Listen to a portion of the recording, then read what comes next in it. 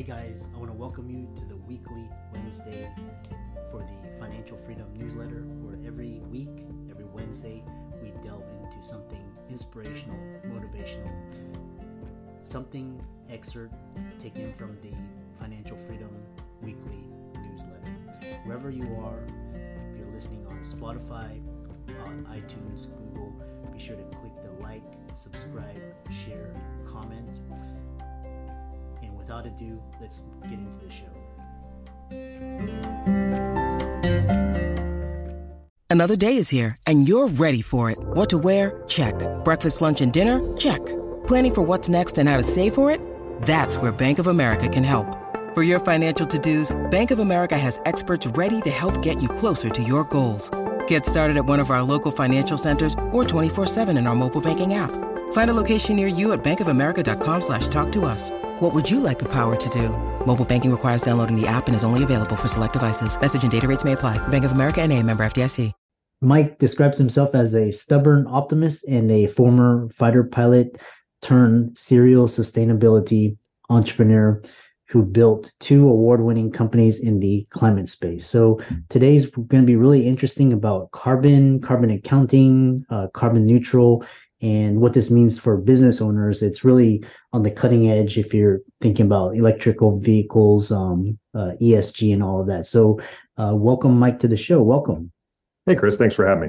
Yeah, I'm really happy to have you on. Really, most people don't really understand, carbon accounting, but they can understand that, we're facing tornadoes and hurricanes and floods and, climate change. So tell us more about yourself and how you got started, and we'll go from there. Great. So the name is Mike Smith, as you've already mentioned. I'm the CEO of a company called Aclymate. I grew up in Boise, Idaho, and when I was a kid, I experienced a wildfire that put up a mushroom cloud. It was just really memorable to me as a child, and everybody told me it'd grow back, and so I said, what do I know? Great, I'm a kid. I joined the Navy, saw the world. I was an F-18 pilot in the U.S. Navy for about 12 and a half years active duty, which was just a real fun way to spend your 20s. And in 2010, I got married. In 2011, I brought my wife to Idaho to kind of show her where I'd grown up. And we went by the scar of that fire, and it wasn't coming back. And it just got under my skin to the point where I decided to leave what a lot of people kind of consider to be a dream career, to get out and to go find meaning with my life. And so I left the Navy and about as soon as I could, about 2014. And I started my first company called Renew West, which was about leveraging carbon markets for post-fire reforestation. It was kind of a tough time to get into a carbon market company, but I felt very committed to the fundamentals and developed some expertise. I was an advisor to the U.S. Climate Alliance, for example. And big claim to fame at Renew West was the largest carbon-focused reforestation project in U.S. history. We planted 2 million trees in Northern California, and I'm just as proud as can be of that. Renew West is doing great. It's off to the races, but I started a second company, initially internal to Renew West, and then spun it out in 2021 called Aclymate. And Aclymate is climate management software for small businesses. We help them, small to medium-sized businesses, figure out what their footprint is, reduce it when where it makes sense, offset it when it does make sense for that, and then report that work to the people that care about it: employees, investors, and other stakeholders. And so Acclimate's been doing great. We've gone through a well-regarded business accelerator called Techstars, and now we're out, helping people with their problems. So that's a bit of my background. Most of my hobbies beyond that just involve being a dad. So happily married father of two great kids, and my wife and I really enjoy spending time with them. Yeah, that's a very interesting story. I know especially after the COVID pandemic, a lot of countries started really focusing on climate change. And so tell us more, for example, what is carbon accounting and why is it so important for businesses? Sure. So everybody has an impact upon the environment, and we tend to think that we know what our major factors are, but we generally make poor guesses.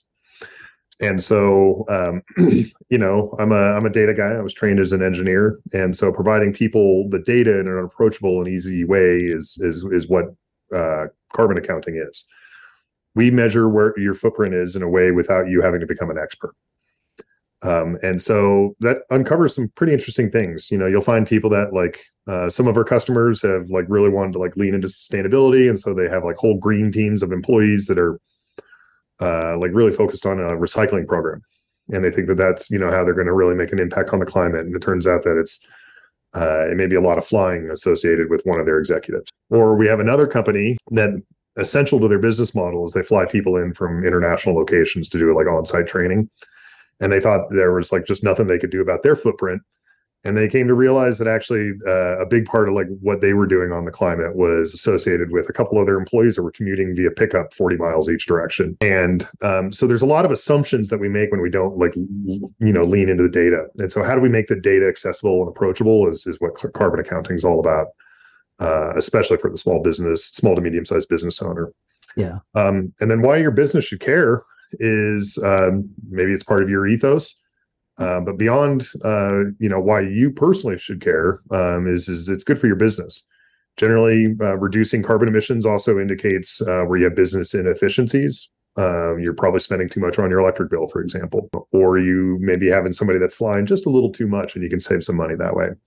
But even beyond kind of the bottom line stuff, you're going to have to here increasingly. If you want to sell to the climate generation, millennials and Gen Z that really care about this stuff, or employ any of them, they're starting to demand this kind of work. And it's a way for you to start to really break out from your competitors in that regard. If you are part of a supply chain for a large public company in any way, shape, or form, that reporting is going to be required.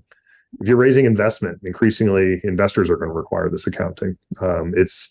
It's just part of the business. And so we like to think of Aclymate as like get on the bus or get run over. Like it's you might as well get ahead of the trend. Yeah.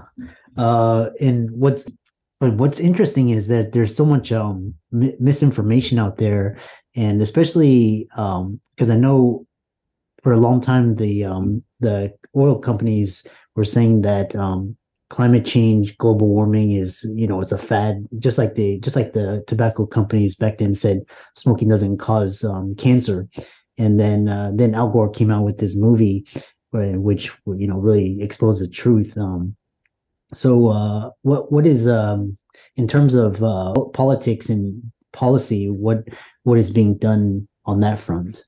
Yeah, it's funny that, and it's great that as a physician, you go to the cigarettes cause cancer. I use that all the time as my kind of, we all grew up, we knew it was all junk science. There was a bunch of people that just kind of believed the lies and were willing to kind of go with it because they, were resistant to change.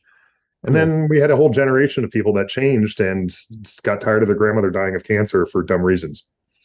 And they just got sick of the lies, right? And so you're seeing a lot of that in the climate space too, right?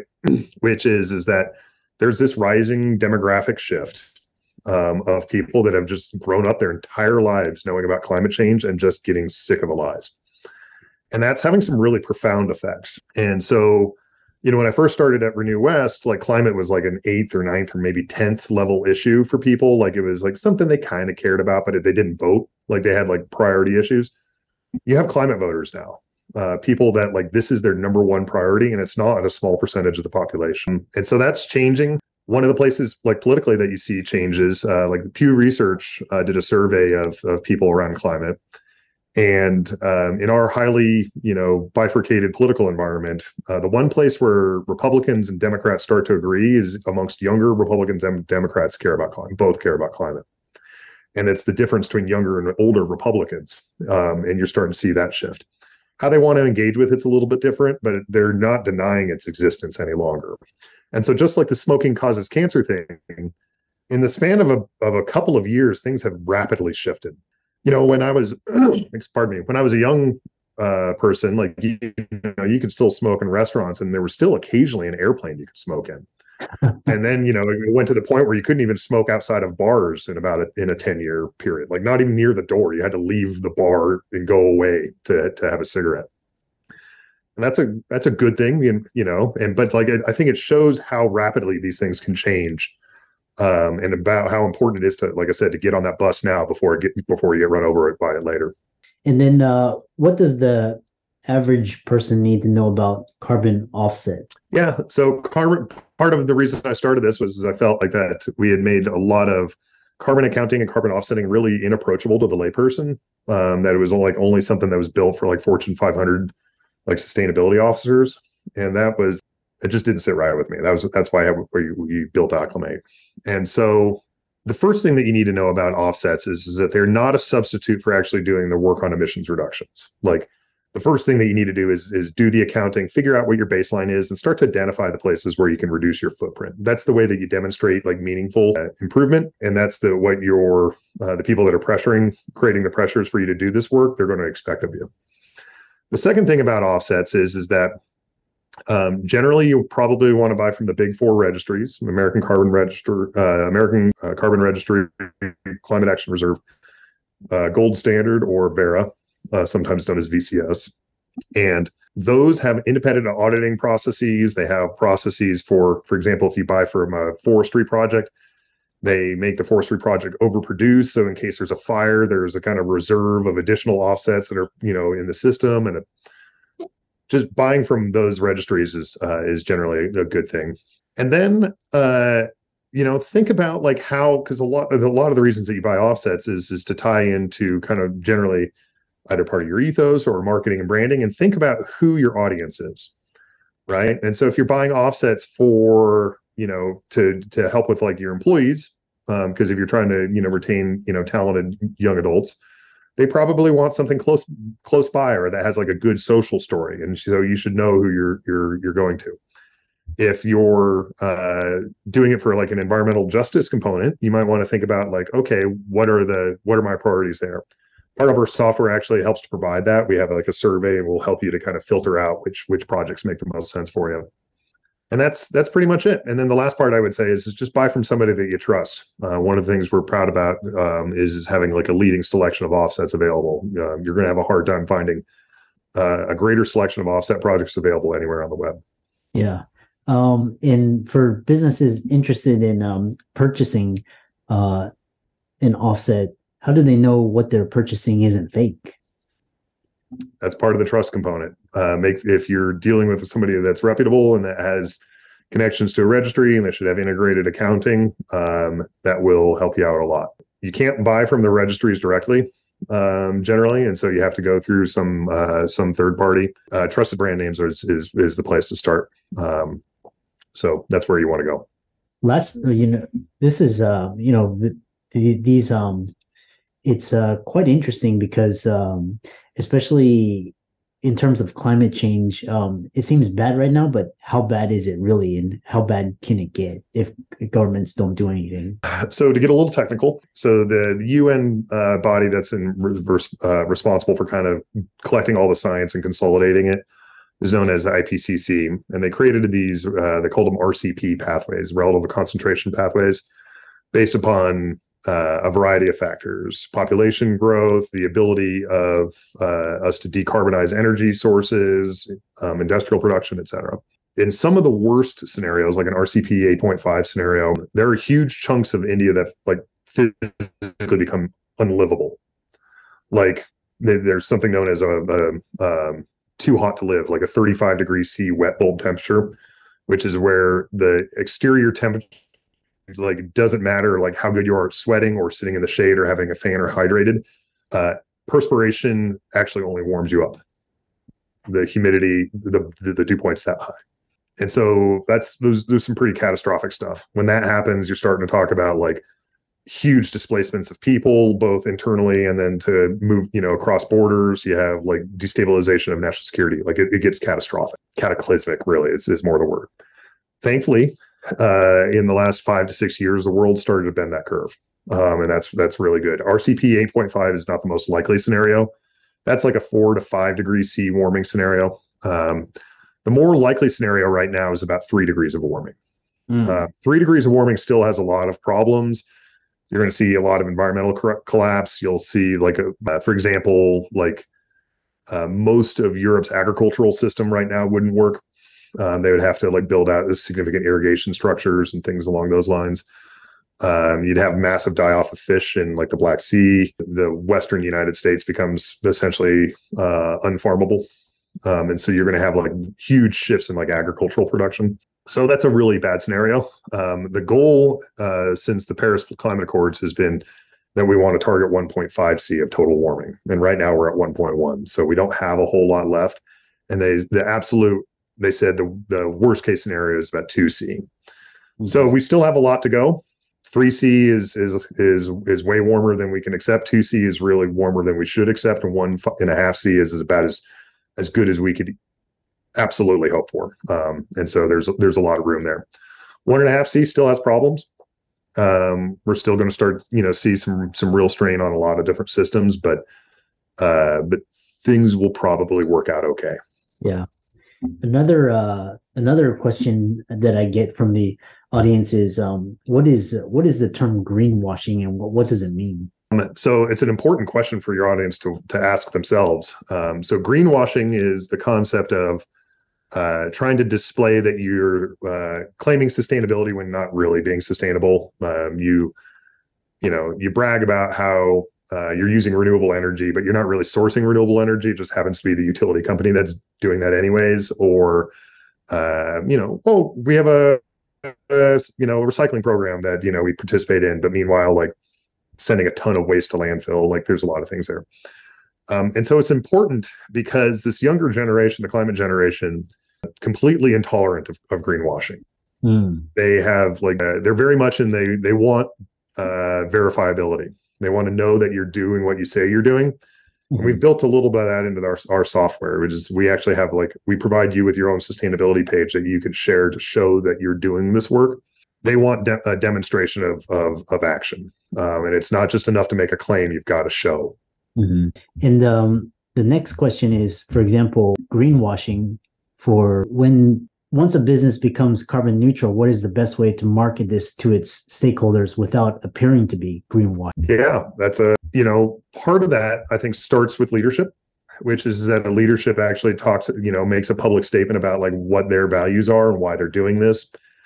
And it's one of those, prove it scenarios. So when we looked at the system out there for companies that wanted to reduce their footprint and or buy offsets, it was very reliant upon them to make the claim and to back it up. They had to do their own accounting. There were very few public accounting structures available to them. And then if they did the accounting, then they had to go out and buy offsets. And then usually they'd have to write up a press release or a blog post or something along those lines. And it was just really cumbersome. Right. And if you're a small to medium sized business owner, you don't have time for all that stuff. You want to do the right thing and it should be easy. And so one of the things that we built in there is that we wanted to have it all integrated in one piece of software where you do the accounting, you can buy the offsets, you get a certification from our company that you can put on your website. It's a widget that ties back to ours, and it actually helps to demonstrate where you've bought the offsets from, how long you've been doing it. It demonstrates all of that stuff. And so with, pretty quickly, you can do that demonstration. You have that link you can place right on your website. And anybody that has questions, they click on it and it shows, what's your current accounting. Yeah. Obviously we have to be, careful of business confidentiality and a couple other, important things around, customer privacy. But there is, some stuff that we can display very quickly and immediately and make the claim real. Very fascinating discussion. I learned so much about, this area, and it has so much because Elon Musk said, one of the biggest crises that we face is climate change, and we'd start to see what's happening, and the other is artificial intelligence. We're starting to see that as well. So how can people follow you, contact you, ask you questions, visit your website, etc.? Yeah, absolutely. So as again, the name is Mike Smith. You can find me on LinkedIn. You can search my company on LinkedIn as well, or on the web. Company's name is Aclymate, ACLYMATE. You can go to aclymate.com and contact us there. So those are some of the primary points for being able to kind of follow along with me. I do post to LinkedIn as well if you want to follow me as an individual. Yeah. You can email us at hello@aclymate.com, HELLO@aclymate.com. And then if you'd like to email me personally, it's just Mike@aclymate.com. And I'd love to help you in any way I can. Yeah. And for all the listeners out there, thank Mike for a fantastic discussion. All of his resources will be in the links and show notes. Be sure to follow him on Facebook, LinkedIn, Instagram, Twitter, as well as his website, acclimate.com. And with that, thanks so much. And it was a great discussion. Thanks for having me. When you need mealtime inspiration, it's worth shopping Kroger, where you'll find over 30,000 mouth-watering choices that excite your inner foodie. And no matter what tasty choice you make, you'll enjoy our everyday low prices, plus extra ways to save, like digital coupons worth over $600 each week. You can also save up to $1 off per gallon at the pump with fuel points. More savings and more inspiring flavors make shopping Kroger worth it every time. Kroger, fresh for everyone. Fuel restrictions apply.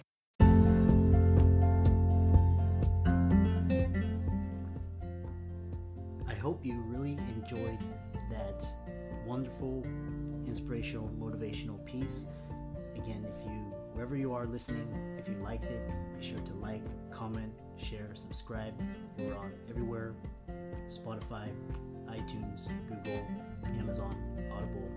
And without much ado, be sure to thank this show's sponsors, and we'll see you next week.